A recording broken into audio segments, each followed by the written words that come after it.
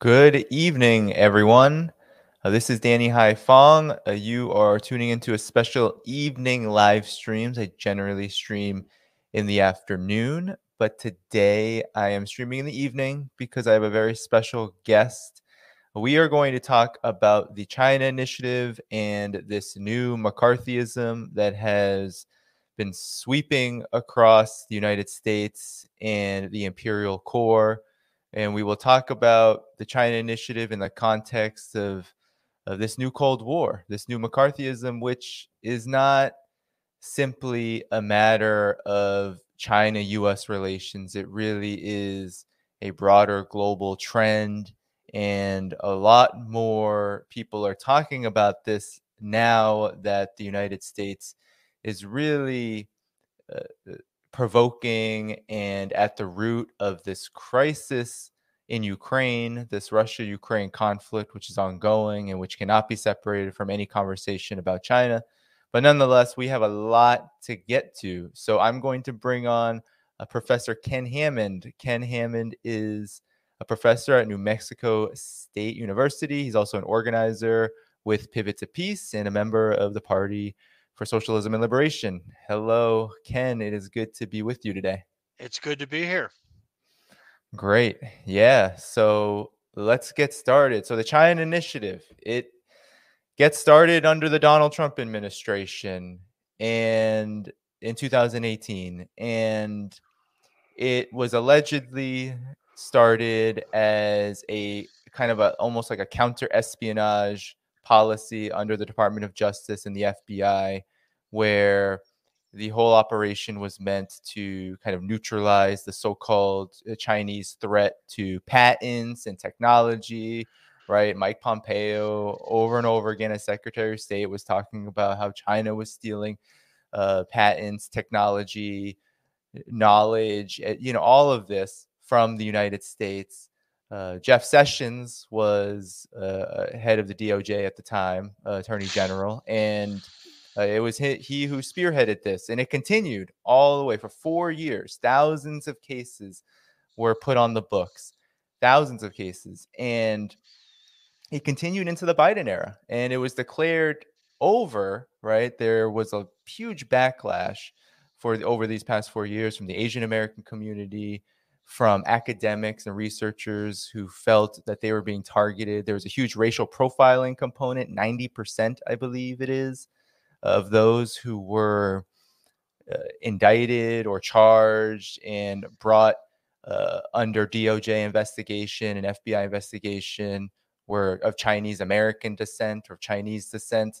So it's been a real witch hunt, right? And there's these huge high profile cases. The MIT researcher Gang Chen, there's Feng Tao, right? We can get into some of these cases as we talk about them, but what has been your reaction to this? I know that you are a professor of, and a lot of your focus is China, and a lot of your research is around China. So, what is your reaction to this? Your experience, maybe even, if you have any, speaking with those affected by it. Yeah, well, the China initiative, as you just noted, this was a Department of Justice program, and although it has been repackaged, it's still basically operating, um, which ostensibly was intended to blunt the efforts of China to sort of systematically infiltrate people into American institutions of higher education or research facilities or things like that, with the nefarious intention of stealing intellectual property, of gaining access to critical technologies.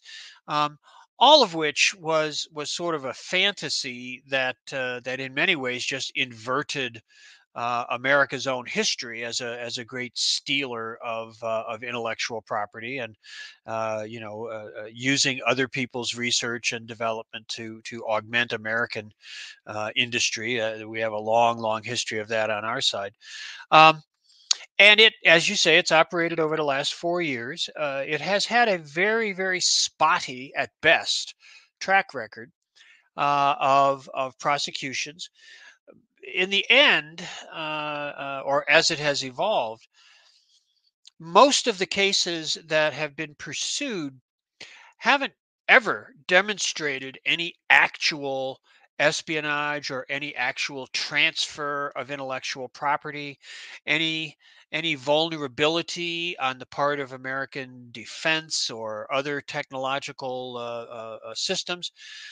What it came down to in the end, what the Justice Department tried to prosecute people for, were things like not making the clearest possible declaration of the institutional affiliations of the university that you studied at or that you had taught at or that you were a researcher for back in China.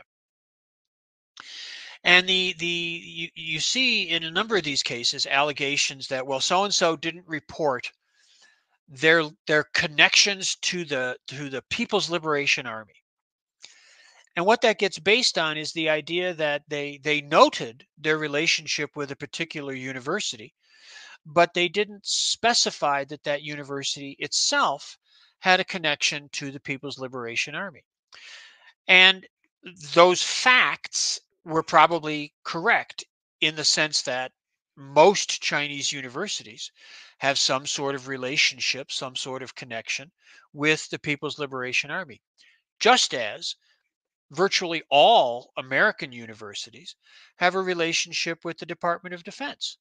University researchers, engineers, scientists, technicians of one type or another, pursue research. Some of that research is federally funded. Some of that federally funded research is funded via the Department of Defense or other federal level institutions associated with the military or intelligence communities or things like that.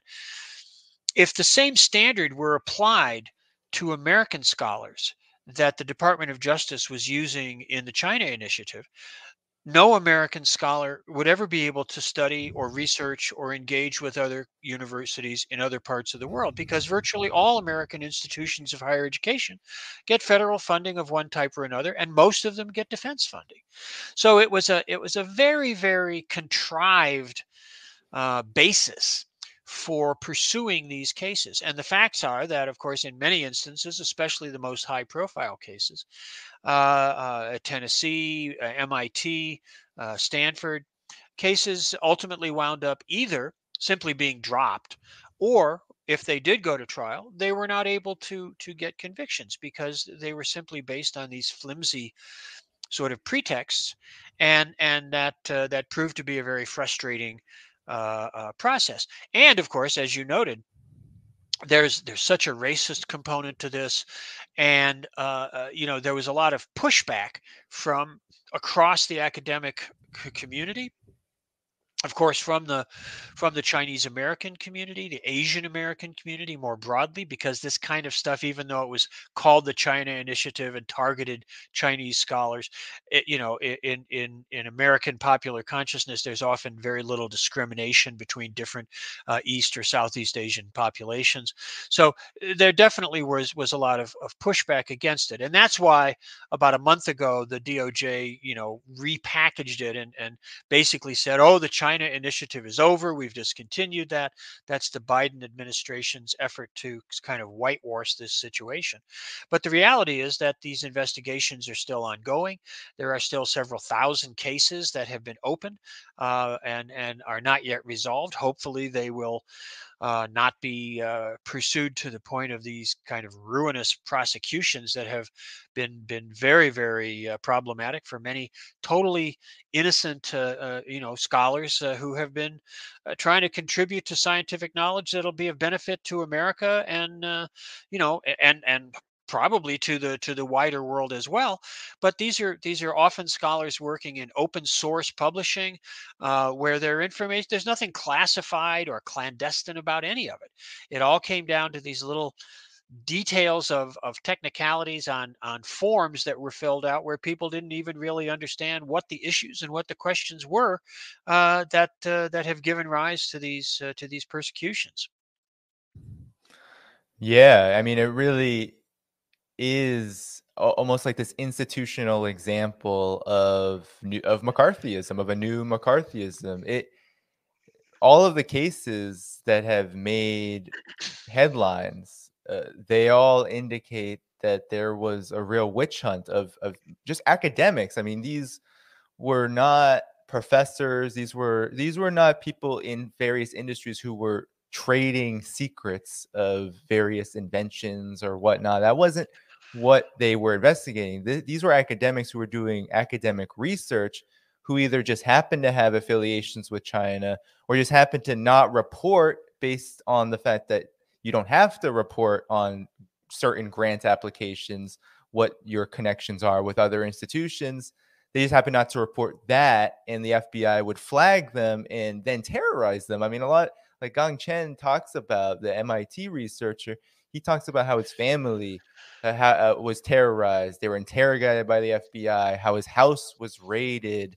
These experiences that are not just traumatic and send a real chilling, I think, message to just people of Chinese descent, Asian Americans as a whole. Sends a real chilling message in the academy too of what you are allowed to and not allowed to do in relation to what happens to be a mecca, China, a mecca of research and development, a mecca of innovation, right? So there is a lot, I think, of just intimidation involved in this, which feels like, I mean, a lot of people, I think, right now are thinking about this new Cold War as something that's almost extrajudicial or not really. It's like an idea more so than it is an institutional framework. But the DOJ's China initiative really showed that this is an institutional like the new Cold War, McCarthyism, attempting to use China as a mechanism for repression. I mean, that's policy, and this is, I think, an indicator of that. Absolutely. And the China initiative, that had a very specific focus and content, looking at researchers, scholars, scientists who had, in one way or another, either were Chinese from Chinese institutions who had come to American research institutions, or in some instances, American scholars who were American citizens, whether of Chinese ancestry or other ancestry, who worked on programs that were, at least in part or even sometimes in whole, funded by or connected to Chinese institutions. So that was a very specific kind of focus for the China initiative.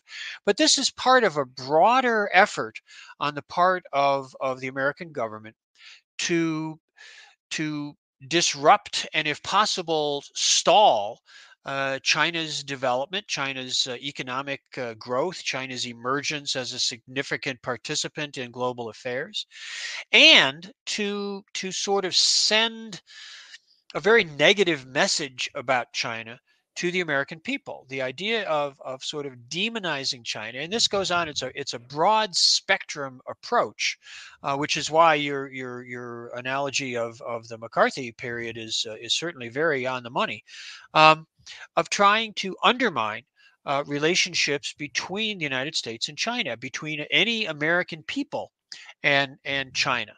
Um, another dimension of this, another initiative that has been pursued over the last few years, has been the systematic assault on, and in many instances, the shutting down of the Confucius Institute program.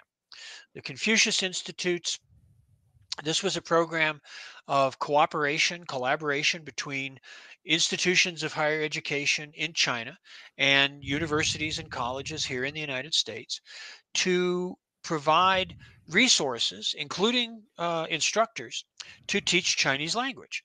So it's basically a Chinese language program. And we had one here at New Mexico State. I was founding director of that and co-director for about 7 years. And we brought in teachers from China. We worked with the local public schools. We offered courses on campus. We helped our sister university down in El Paso, Texas, get a program going.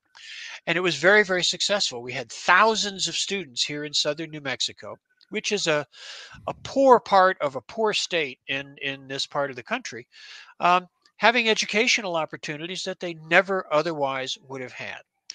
But 2 years ago, also as part of the Trump administration's anti-China initiatives, the Department of Defense informed a number of universities, including NMSU here, that they could certainly go on running their Confucius Institute and receiving the support that they got for that from China, which was a matter of perhaps $100,000 a year, or they could continue to receive the tens of millions of dollars a year in research funding from the Department of Defense. Well, of course, the university administrators, even had they not been predisposed against the Confucius Institutes, they weren't gonna sacrifice tens of millions of DoD dollars to maintain the Chinese language program. So they shut it down. Public programming, the public schools, the university, students who had spent 2 or 3 years beginning their Chinese language studies, everything was simply cut off, and there's been um, no real follow up, no way to provide continuity for those students who had started studying the language. It was a very frustrating experience, and it was a clear case of government censorship, of government interference in what supposedly is our sacrosanct values of academic freedom, in the name of this political rivalry, this political challenge to China's development. And of course, there have been, just the mass media campaigns against China, the lies and distortions that get put out about China virtually every day. It's all, these things aren't isolated phenomena that somehow reflect some underlying reality, but they're part, exactly as you say, of a policy, an orientation, a hostility, a new Cold War, a new McCarthyism directed against China that's been in place at least since Obama announced the pivot to Asia back in 2011. Yeah, yes, definitely. I feel like the China initiative is like the spawn of a lot of policies, this slow rolling but rapidly developing policy orientation towards China. It's a containment policy, it's a new Cold War orientation. It has at its core the desire to weaken China and also to weaken any kind of alternative that emerges to US unipolarity, to US hegemony and imperialism worldwide. The China initiative had as its mission, no matter how far it veered from it, because its mission, I think, and a lot of the mainstream commentators will say, yeah, it veered from the mission, but the mission is actually just, right? We have to stop the Chinese from stealing all of our stuff. Right. Uh, but at the end of the day, the mission was always bankrupt because that the whole basis for it has no there's no basis for it in reality, right? All Right. it's just allegations. It's all about fear mongering that China is getting ahead because it's cheating, right? It's Right. this soft racism, soft yellow peril kind of propaganda that we have heard over and over and over again for the last. It really has been a decade, but it went fever pitch. I feel during the Trump era and still in the Biden era. And before we move on, I want to let there's an interesting article that we can comment on one of these cases because I think it's very interesting to get an example of how this worked. So Jeremy Kuzmarov is a great journalist, and I'm not going to read the whole article, but there is one section. So he wrote early this year about how the FBI is recklessly misusing this Trump era espionage policy to create a climate of fear among scientists. He's talking about the China initiative. And to end the article, I mean, he has many examples of this, but I want to talk about one that's still ongoing, actually, that he mentions, which is Franklin Hmm. Tao. Hmm. He's he's a tenured professor at the University of Kansas.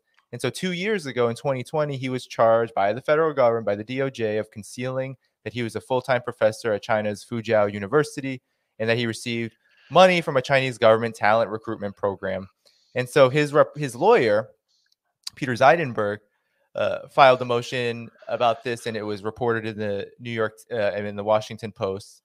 And they alleged that the FBI agent on the case, Stephen Lamp, knowingly used false information from an informant to obtain warrants to search Tao's emails, computers, home, and office. So there is this possibility that this is, and a high possibility, given that the majority of these cases fall within this realm, that this was completely trumped up against him.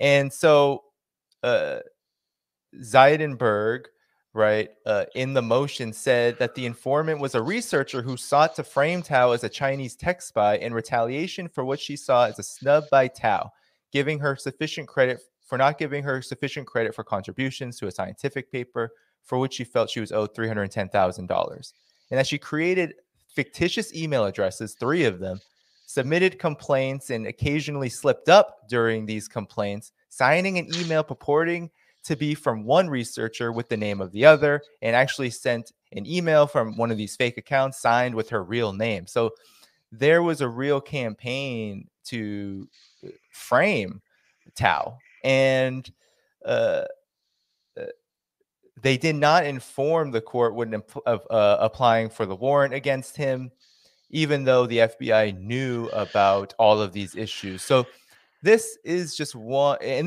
case is still going on. It has not been dismissed like the Right. Dong Chen case. So this is just one example, and there are literally thousands of these cases. I mean, thousands of these warrants, of these charges were sent to various academics. 90% of them are of Chinese descent or Chinese American descent. Many of them have left the country because uh, they felt that they were now no longer welcomed in the United States, right? Fueling this racism. So, any reactions to this case, Ken, that you have before we Well, go? there's interestingly, there's a lengthy article in the current issue of the New Yorker, also on Taofeng's case, which clarifies or also sets out the details of that frame up, and the really vicious efforts of this clearly frustrated but also perhaps otherwise troubled individual who sent these messages to the FBI denouncing Tao, and used false names, false accounts, but also was obviously not very functional or sophisticated about this, signing her own name to some of these messages, which purported to be from someone else.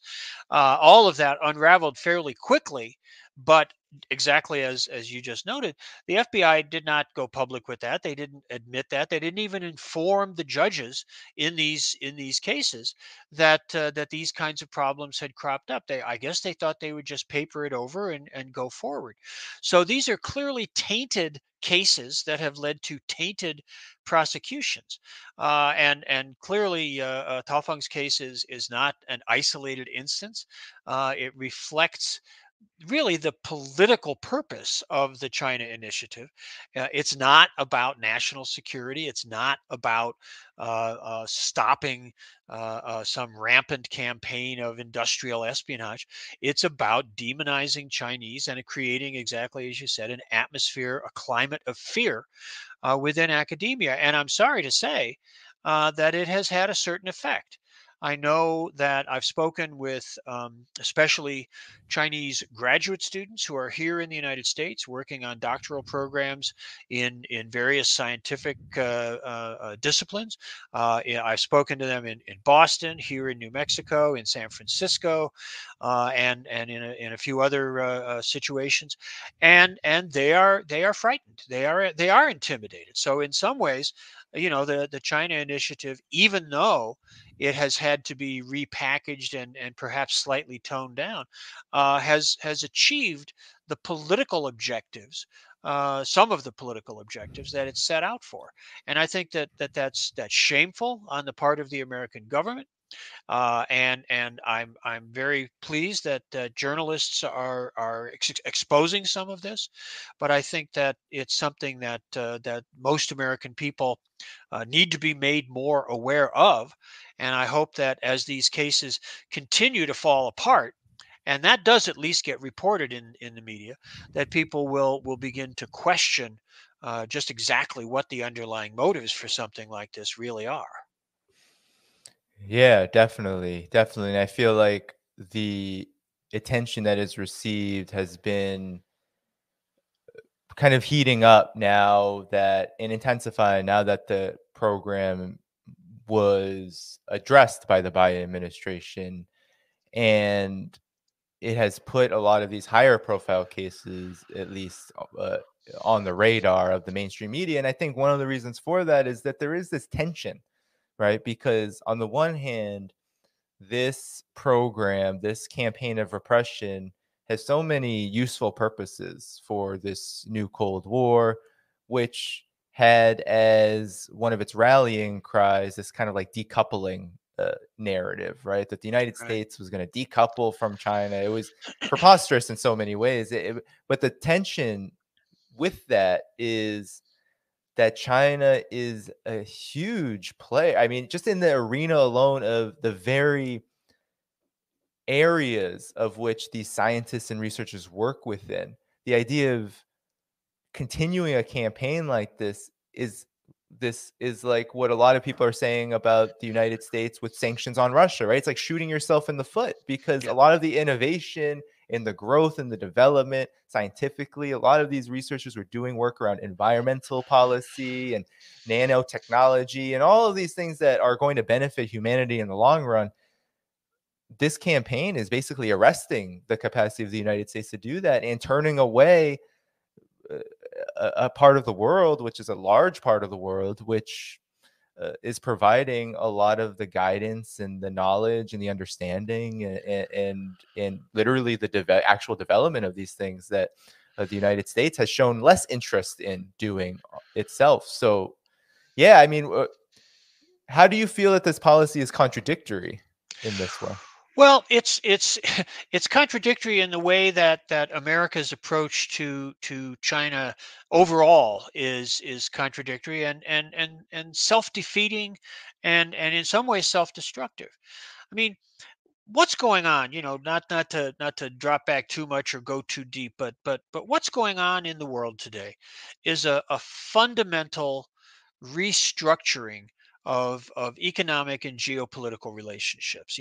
For a long period from the rise of the Industrial Revolution in the early 19th century through the great European colonial era, all the way down to the middle of the 20th century, the monopoly on industrial productive technologies that was retained by basically Western Europe and North America gave that part of the world a dominant place in global relationships. The Bolshevik Revolution, the rise of the Soviet Union's own independent course of industrialization and development began a process which, as decolonization took place, as things like the Chinese Revolution, Indian independence, African liberation movements, as these things developed, and a post-colonial world began to emerge, those advanced industrial productive technologies began to disperse around the world. And what that has meant is that the United States and the great industrial powers of Western Europe no longer have a dominant position in in the production of goods in economic activity. And now, over the last 40 years, basically, a country like China has been very successful, very ambitious, but very successful in those ambitions in developing its economy, in developing its research and development capacities, in modernizing its technologies, and has now been able to position itself in a very strong place in terms of future development, future innovation, future creativity. It seems to me that what that represents is a great opportunity for people all around the world, including people here in the United States. This is a period where we have great challenges: global warming, climate change, environmental degradation, and as a complex of things, finding new kinds of energy regimes, addressing issues of poverty and inequality and racism and injustice, all these things that have lingered and been somewhat intractable. This is a moment where the opportunities for development, the opportunities to enhance the quality of human life around the world, it's a great moment for that. And what we should be doing, what our government should be doing, what our business leaders should be doing is trying to find the ways in which American businesses, American industries, the American government, American academia can participate in a creative, constructive, meaningful way in this process. But instead, our political and economic elites, fearful of forfeiting the positions of dominance and hegemony they've maintained since World War II, are kind of circling the wagons and trying to adopt this what can only be a rear guard defensive activity of trying to thwart China's rise, trying to thwart the development of the Chinese economy, and calling it, demonizing China, saying that, oh, they're destabilizing things, they're a threat, they're expansionist, they want to take over the world, which is about as far from the truth as one could reasonably hope to get. Um, but instead of finding ways to cooperate and seek a common future, a better future for everybody, American elites are trying desperately to hang on to their power and their privileges, and that's a very dangerous. It's doomed, but it's also very dangerous along the way, because it leads to things like the war in Ukraine right now, this push of NATO to the east, this push to menace Russia, try to split Russia away, force Russia back into some subordinate position under American hegemony. That's dangerous. The idea of American provocations in the South China Sea or the Taiwan Strait, clandestine activities in Hong Kong, things like that. These are very dangerous undertakings. Their goal is to weaken and slow down China, but the risk is that they're going to lead to serious confrontation, conflict, whether it's economic or, God forbid, military, that would be devastating for everybody concerned. It would be devastating for the American people. It would be devastating for Americans as consumers, let alone for the Chinese people. Where this sort of thing would be fought out on the ground. So American elites need to get with the program, get with the history. Their Secretary of State Blinken tries to denounce China for being on the wrong side of history. It's the American elites that are on the wrong side of history. They need to figure out what the historical trend is in our period and how to make the best of it, not how to try to stop it. These changes are coming. They're not going to be stopped. And the question is, how can we make a positive contribution to this process rather than trying to hold back the tide? Yeah, I mean, what's always so interesting about analyzing these last several decades of development, right, especially China's rise, is that what China did was it cooperated with the entire world, right? Many neighbors, really, but really the entire world to help gain this capacity. I mean, China was a very poor, very rural based economy for a very long time, still is in some respects, but because it was able to partner and gain the know-how, the understanding, the experience through cooperation, investment, joint ventures, that sort of thing, it has been able to become a leader in high tech, in 5G technology, renewable energy, AI, artificial intelligence. I mean, it it is now in the lead, and that's not going to change, because the only way that a country like the United States or even Europe catches up is through cooperation, because that's how China did. That's the only possible way that you can develop once there are advancements made outside of your sphere. If you don't have the know-how, the experience, the technology, you have to now cooperate to get it. That's kind of the trend worldwide. But to cooperate, right, with China as an equal, or even perhaps as the number two, is just so anathema to, as you said, the American elites. They see that because they're virulently racist.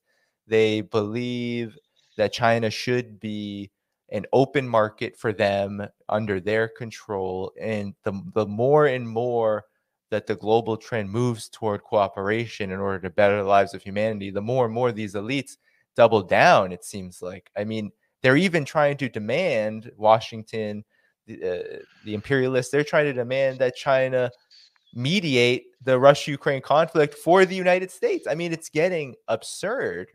And there's all sorts of, I feel like it's like pearl clutching over this idea of the longer and longer that this happens, the more that China rises, the more that real sovereignty around currency and just economic development overall begins to take shape in just more and more massive kinds of ways. So it really is a monumental moment, and these elites, right, that are just, they're dictated by this voracious and just unrepentant lust for capital. Like they see China as a quote unquote threat. Like the China threat, I always say there is no threat to us, but for those who are viewing China as this ultra competitor, this enemy, indeed, they have identified a quote unquote threat to their continued preeminence in the world system and their dominance over the world system.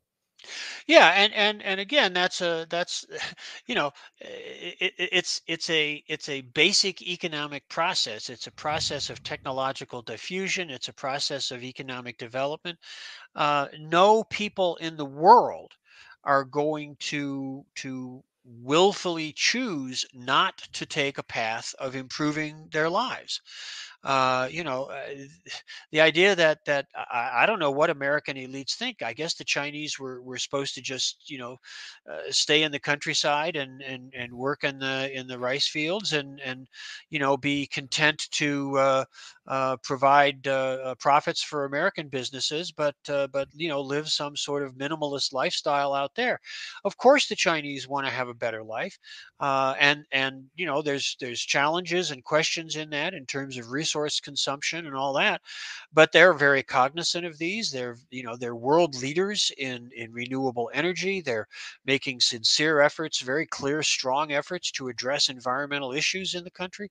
While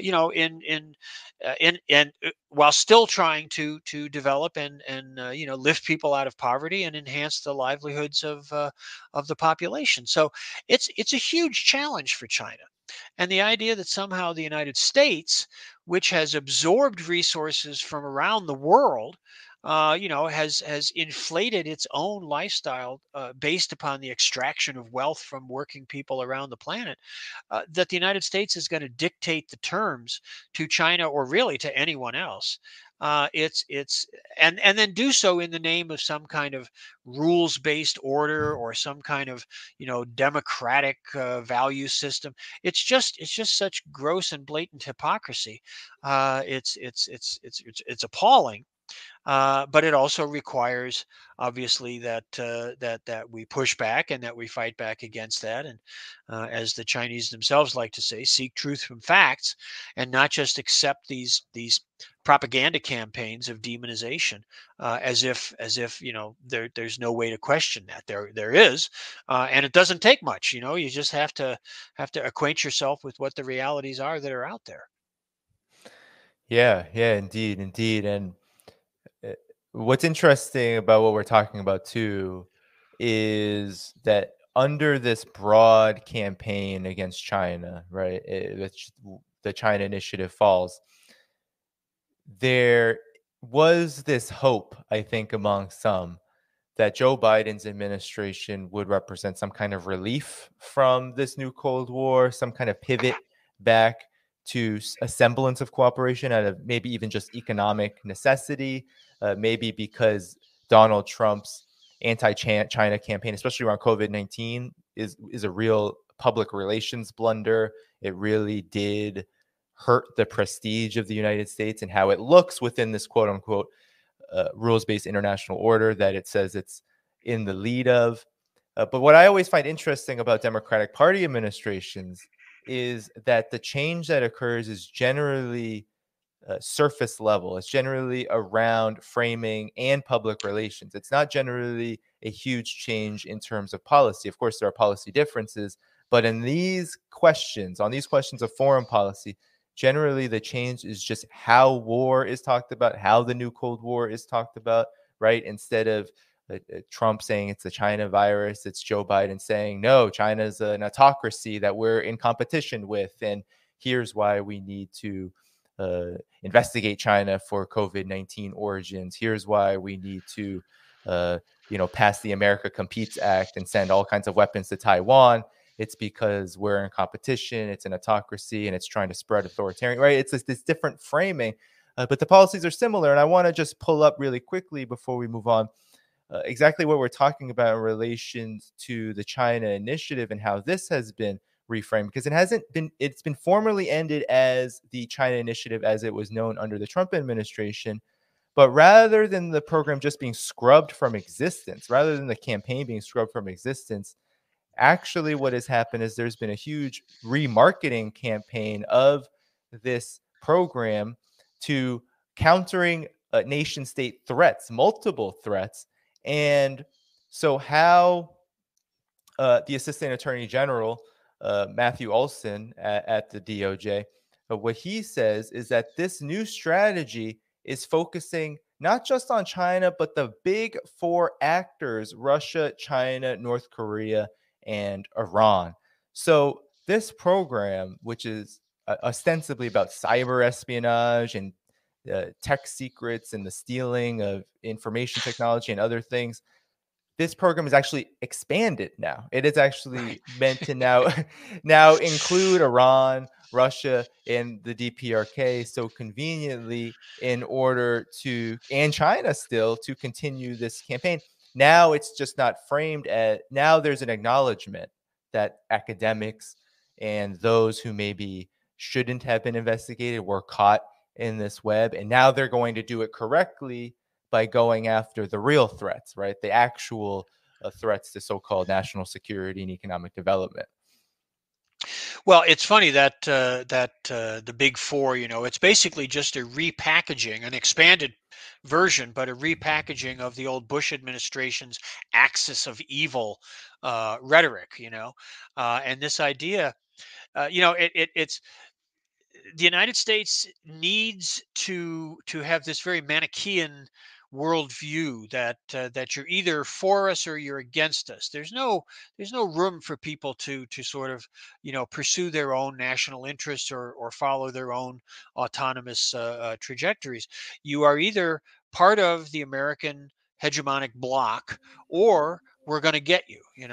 And that's reflected in the rhetoric that we're seeing again in the context of the conflict in Ukraine right now, that American politicians and American media pundits are harping on this idea that this is a great moment for the Biden administration because President Biden has reinvigorated the American-led alliance. He has united and again, drudging up old free world rhetoric, united or old Cold War rhetoric.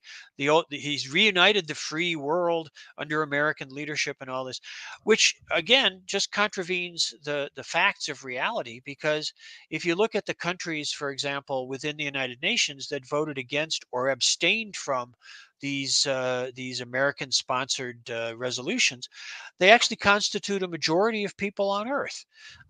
Numerically, because some of the countries are so big, they're not the majority of states, but they are the majority of people. And of course, people are really what should matter, right? So we have this effort to create a sort of demonized bloc: China, Russia, Iran, DPRK.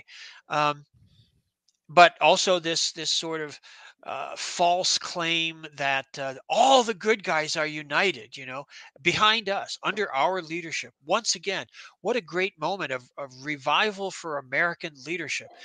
And it's just nonsense. It doesn't reflect the realities of the world. It doesn't reflect the needs, the wishes, the hopes of the majority of people on the planet. And it's just a repackaging, a rhetorical effort to validate and advance this program of hanging on to American preeminence, hanging on to American dominance.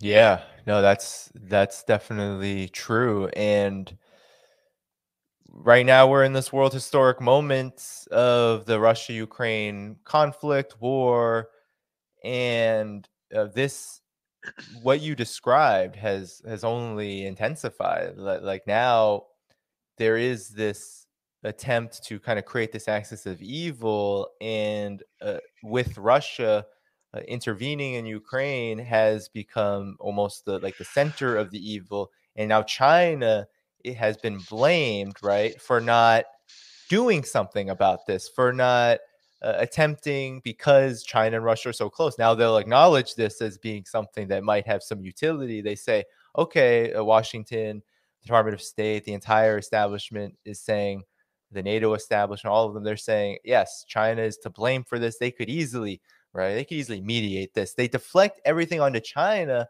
when Right. the fact is that NATO could have ended this conflict a long time. It could have ended it before it started, because before it started in December, Russia, Vladimir Putin, they were demanding, they were saying, hey, for this escalation to be, be reversed, for us to really de-escalate, we have certain conditions, and one of them was, one of the big one, really at the top of the list, was the NATO expansion has to stop, and it has to stop now, before Ukraine is ever Right. considered to be admitted, and that was just denied and rejected. And Joe Biden, right, had this supposed phone call with Putin in January, and took it with the usual imperial hubris, right, saying, I spoke to him, and nothing doing, and so there is so much projection onto China of all of these shortcomings, but really just these examples of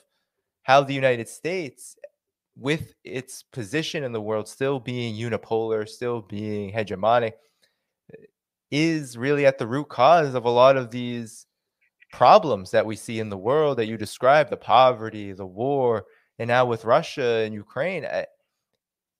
There is this attempt, because the United States isn't supposedly directly involved, and there is this attempt to frame the world situation as, well, Russia is this belligerent, that, and China is this sort of accomplice, and the United States is acting with the best of intentions and the best that the world has to offer, and that NATO is a peace force, and you have everyone calling for, you have a lot of people calling for no-fly zones, close the skies. It's a real, I think, harrowing moment Yes. in history. But at the same time, this multipolar, right, pluripolar world that's developing, this alternative is rapidly occurring. And so could you speak to that? Because I know that there have been so many developments around currency lately, right? The ruble is actually doing pretty well right now in relationship to these sanctions. Russia has hardened its stance on its own currency, is moving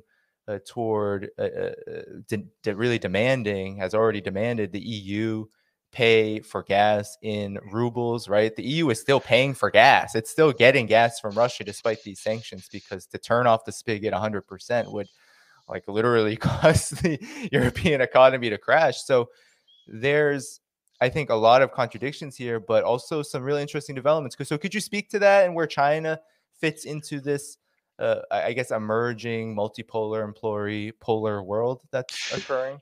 Sure, sure. Some of this is very clearly bound up with the current geopolitical situation. Obviously, the sanction regime, the what the United States likes almost more than anything else is to go around imposing sanctions on other countries, even though they've been clearly demonstrated over the years not to achieve the objectives that they're stated to be aimed at, and in fact, if anything, hurt ordinary people much more than the ostensible targets. But China has always opposed and continues to oppose that sanctions regime. But they understand that's a key component of America's sort of strategic arsenal.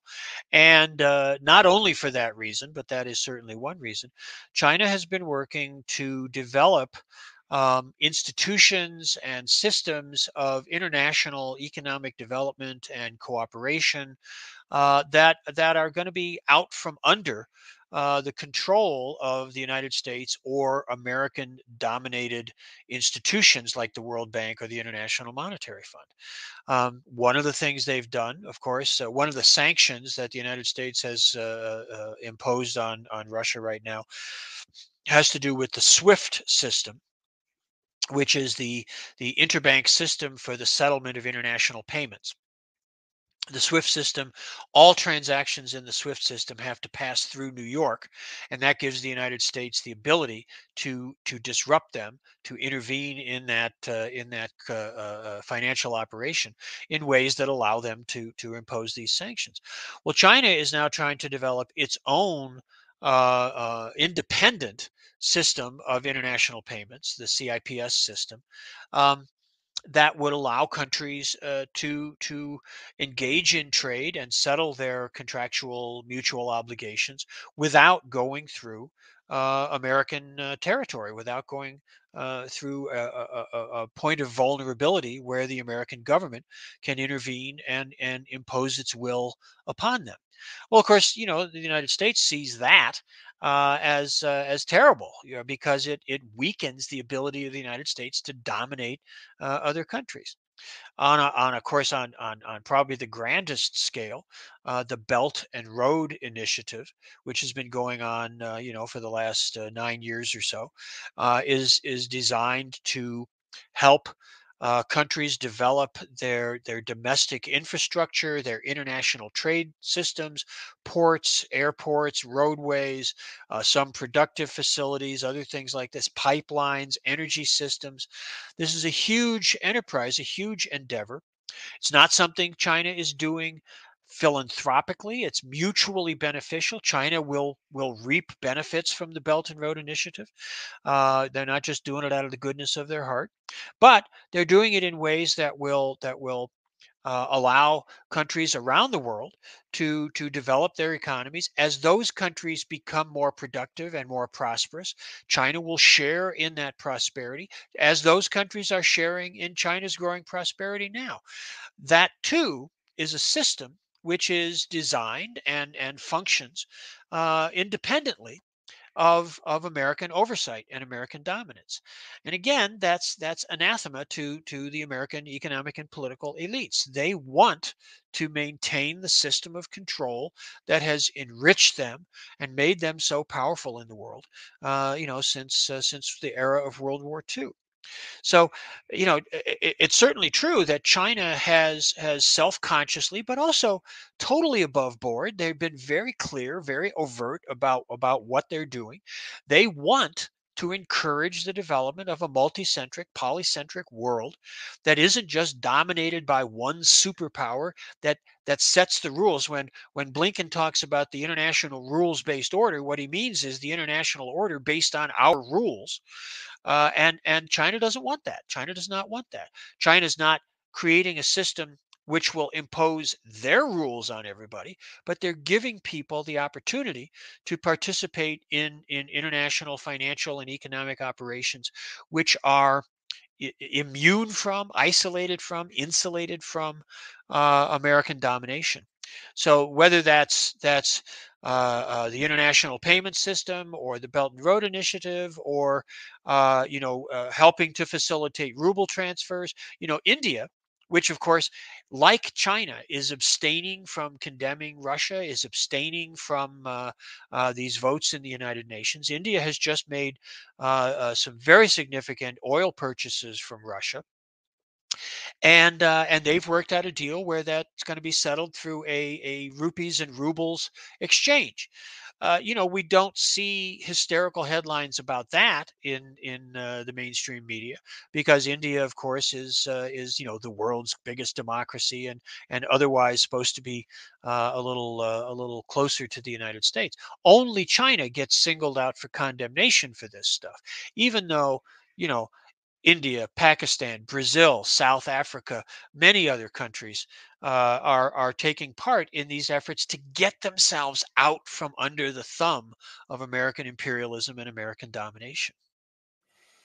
Right. I mean, at this point, and I think China recognizes this, especially in the South, or the what's called the global South, is that no matter what the governance system, no matter what the political problems and conflicts and issues that occur within any given country, that there is this trend of South-South cooperation that's almost a requirement for the what is a UN principle. It's enshrined by the Geneva Conventions. It's this right to development, this right to just exist and to have the sovereignty economically, politically, etc., to chart your own course for development. And almost at, I guess, the most basic tenet of China's approach to world affairs is that the right to develop exists with all of these countries. And so China is going to encourage that by offering what it has at its disposal to facilitate it. And uh,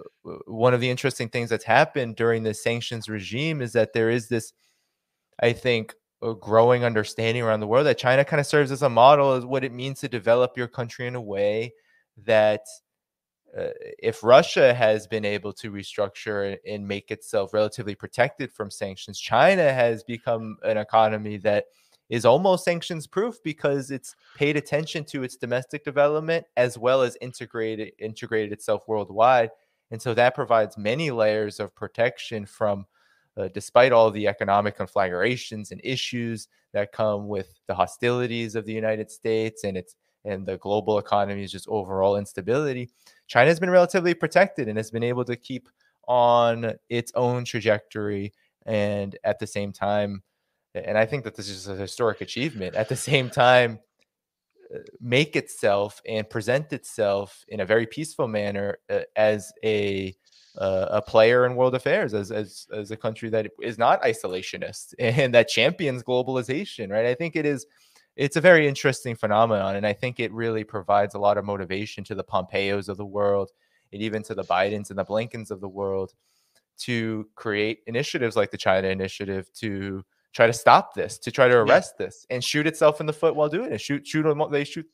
They all shoot themselves in the foot trying to do this because the U.S.'s stature does not it's not gaining any more preeminence. It's not right.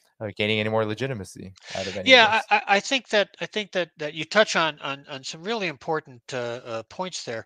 Um, One of the things that China gets condemned for routinely in Western media is this idea of sort of coddling dictators or something like that, and what that the thin basis that's premised upon is the idea that China does not impose political conditions on its development assistance. They don't have a checklist. They don't have an agenda like the World Bank or the IMF or the United States government that says you have to conform to our ideological norms. You have to institutionally conform to our expectations in order for us to provide you with assistance.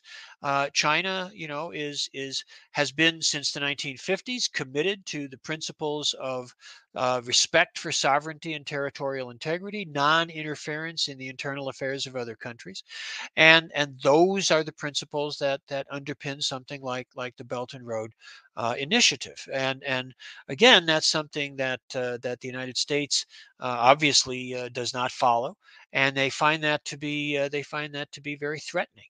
So I think that what that relates to in part, though, and again, this is something you just touched on, is this idea of modeling, of serving as a model.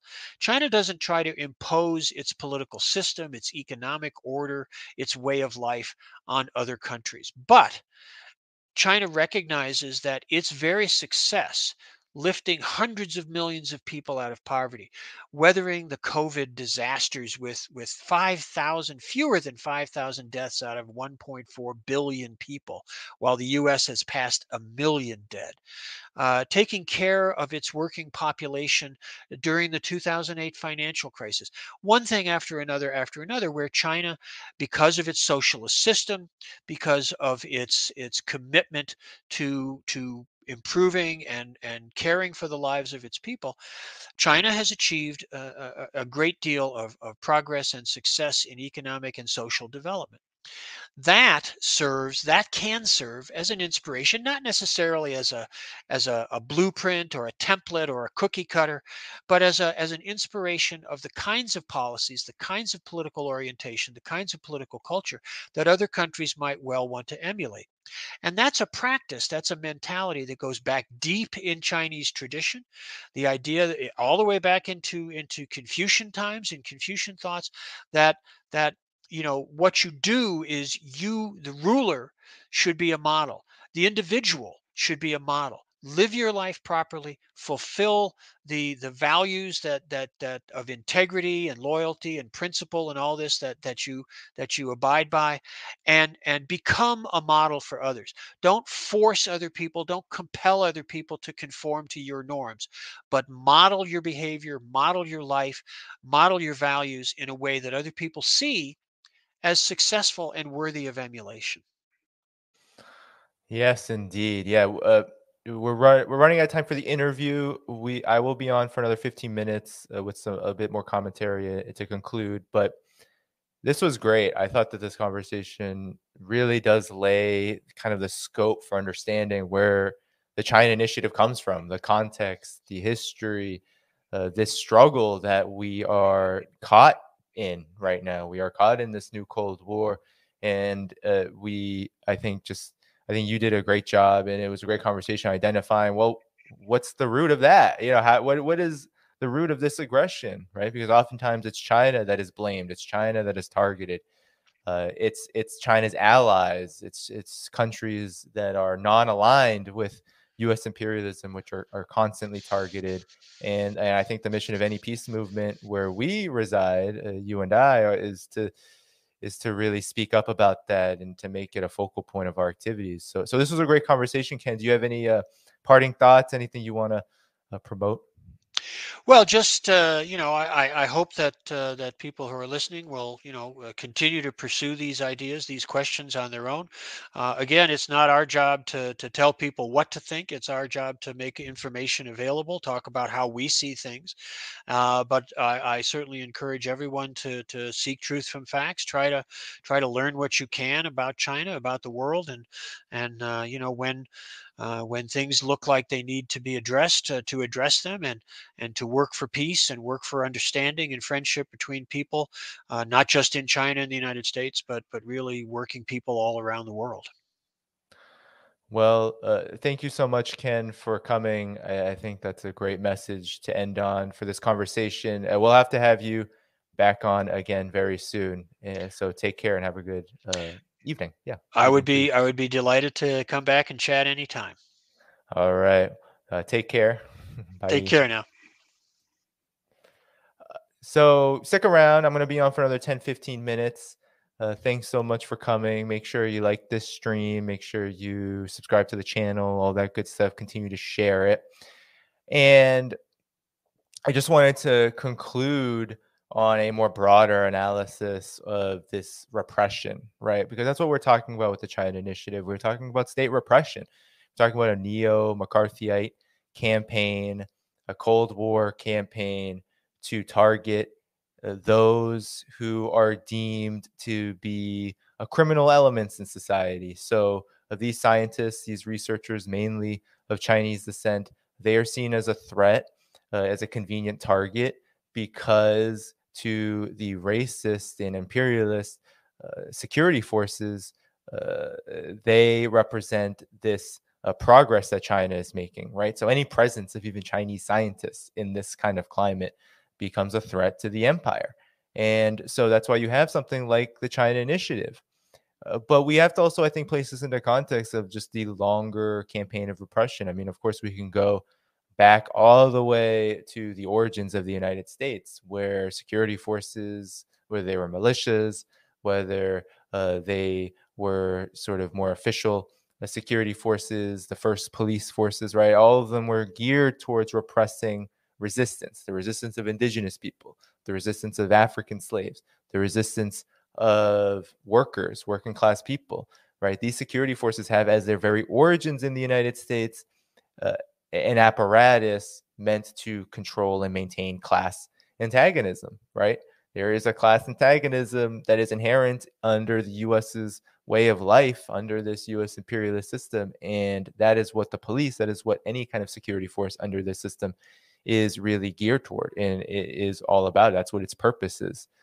So this includes the FBI and how uh, I don't think we need a whole history lesson of how the Federal Bureau of Investigation, at its very core, was founded on these Cold War principles, right? To kind of maintain and repress, really repress any kind of working class struggle in service of capital. And there's, of course, the high-profile COINTEL, the counterintelligence program under the FBI, the McCarthyist spying campaigns, right? Trumping up charges, targeting black leftists, black communists, the Communist Party USA, right? These campaigns of infiltration among the entire movement under the umbrella of Marxism that has occurred. The FBI has played its role in really suppressing the radical and revolutionary potential that exists in the United States. And there's a really great doctoral paper. You can find it on Google. I can share it. I've shared it on my Patreon. I've shared it in the past that Huey P. Newton wrote, one of the co-founders of the Black Panther Party. This was after the Black Panther Party's dissolution. He wrote a doctoral paper on the repression of the Black Panther Party and the history of repression in America. Definitely want to find that because it has a whole analysis and really a synthesis of that history, key facts about the development of the FBI, about its campaign against the Black Panther Party. It's a really incredible work. And so no one should be surprised, despite how much these security forces, these intelligence agencies, no matter how much they receive a facelift, they are actually at the root of all of this repression. They are the ones who are facilitating it. And they need to be called out as such, even though it's difficult in this climate where, I have myself, Jingjing Li. There are these journalists that are coming after us. I know that there's a hit piece coming out on me soon. There's already been one out on her. We've seen all of the censorship and all of that. So it's a real difficult climate, but we still have to do it. We still have to make sure that we place these agencies, their role in the security and state and police apparatus for what it really is. We need to call them out, and we need to spread the information that's required to gain a better understanding of all of this. So definitely download that report that I can share it on my Patreon later. I can put it in the show notes as well after the stream ends. But nonetheless, I want to show you all something to kind of conclude, to just show you where the FBI is coming from and the DOJ is coming from when it comes to this China initiative. And here you have this problem of racism, right? We have to talk about it. Racism is a huge part of how these state forces, how these police and security forces, intelligence agencies, how really the state apparatus, this repressive apparatus, does its work. It does its work. It suppresses dissent, not on some kind of universalist basis. Racism plays a huge role in the propaganda and in the ideological underpinnings of something like the China Initiative. And so 10 years ago, 2012, right, there was a revelation in an internal inquiry on counterterrorism training that the FBI taught agents that the Bureau has, quote, the ability to bend or suspend the law to impinge on the freedom of others, end quote. And that agents should, quote, never attempt to shake hands with an Asian, and that Arabs were prone to outbursts of a Jekyll and Hyde nature.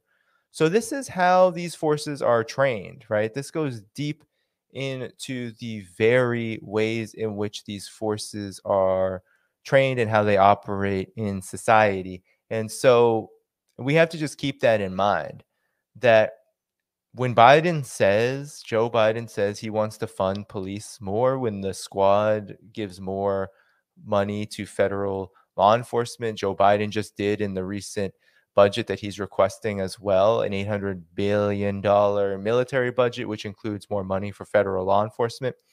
When you hear more funding for police, security forces, the military, you should think about racism and you should think about violence, because that's what it is, right? Not only are these wars justified on the most vile racism, look at how Russia has been portrayed in contradistinction to Ukraine. Look at how Ukraine has been portrayed as this blonde-haired, blue-eyed country in contradistinction to the Arab world, the so-called Muslim world, Syria, Afghanistan, etc. It has been this whole civilization versus barbarism narrative, which fuels the propaganda apparatus, the propaganda war, but it also fuels the repressive apparatus as well, the state apparatus. The United States government is built upon the most vile of racism, and the FBI is trained in that racism. And you should believe and better believe that this includes all security forces are trained in this way. There's a lot of evidence about how the NYPD and other police departments are trained in order to detect threats that are very, you could just say racially biased, but really just racist in character.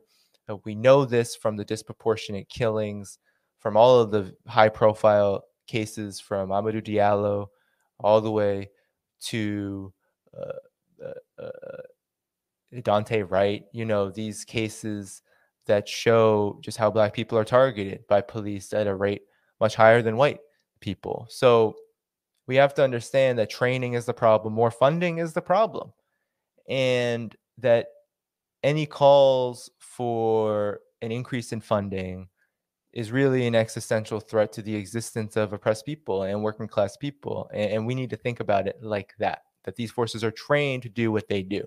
Not that they are just bad apples. And I know everyone who watches me doesn't think that the police or the FBI or anything are just bad apples.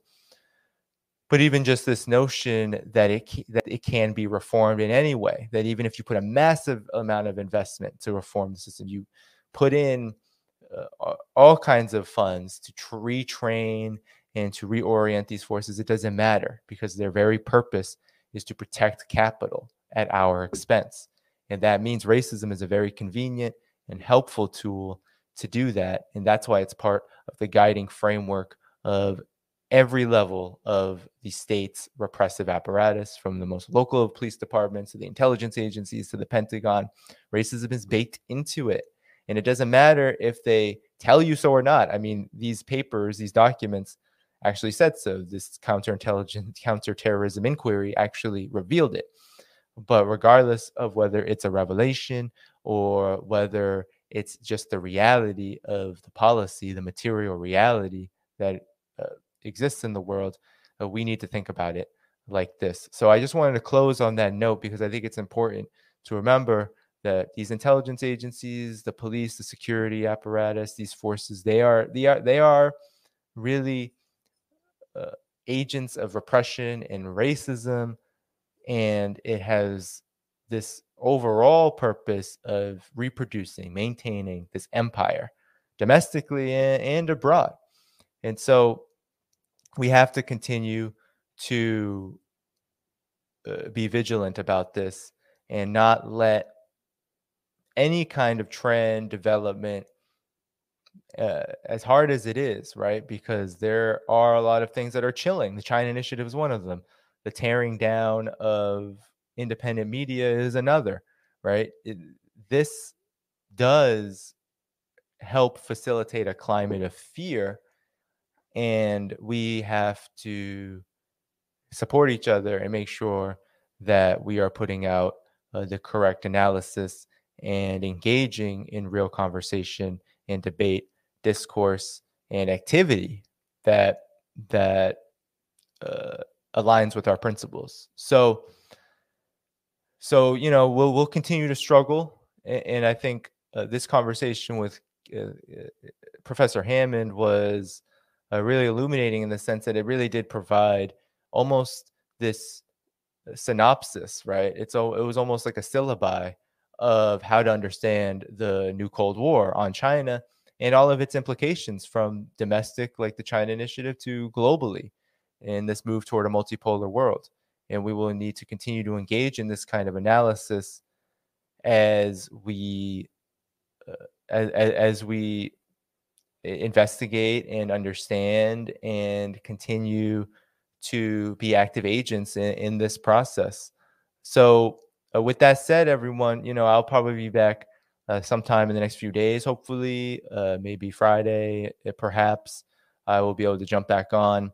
I will also be working on a few other kind of more guest collaborations that I think are useful. Still have to do a lot of work around getting this channel also protected and moving on to other platforms. So that's coming. I don't know. I got caught up in tax season, so I don't know when that's coming exactly. But it's coming. And I'll be publishing articles as best I can, and I'll be taking a break sometime next month, mid-month. So I'll make sure that you all are aware. Definitely taking a break soon, because I don't know about you all, but I am feeling the burnout, and it's necessary to get a break and to keep, keep supporting each other and taking care of ourselves as well, as uh, as we are in this for the long haul. So with that said, everyone, keep liking the stream, keep sharing it, subscribe to the channel, hit that bell, make sure that you're aware of all the upcoming work. And of course, you support this channel and all of my work at patreon.com/Danny Haiphong. That's the best place to do it. And I will be with you all again soon. And until next time, peace out.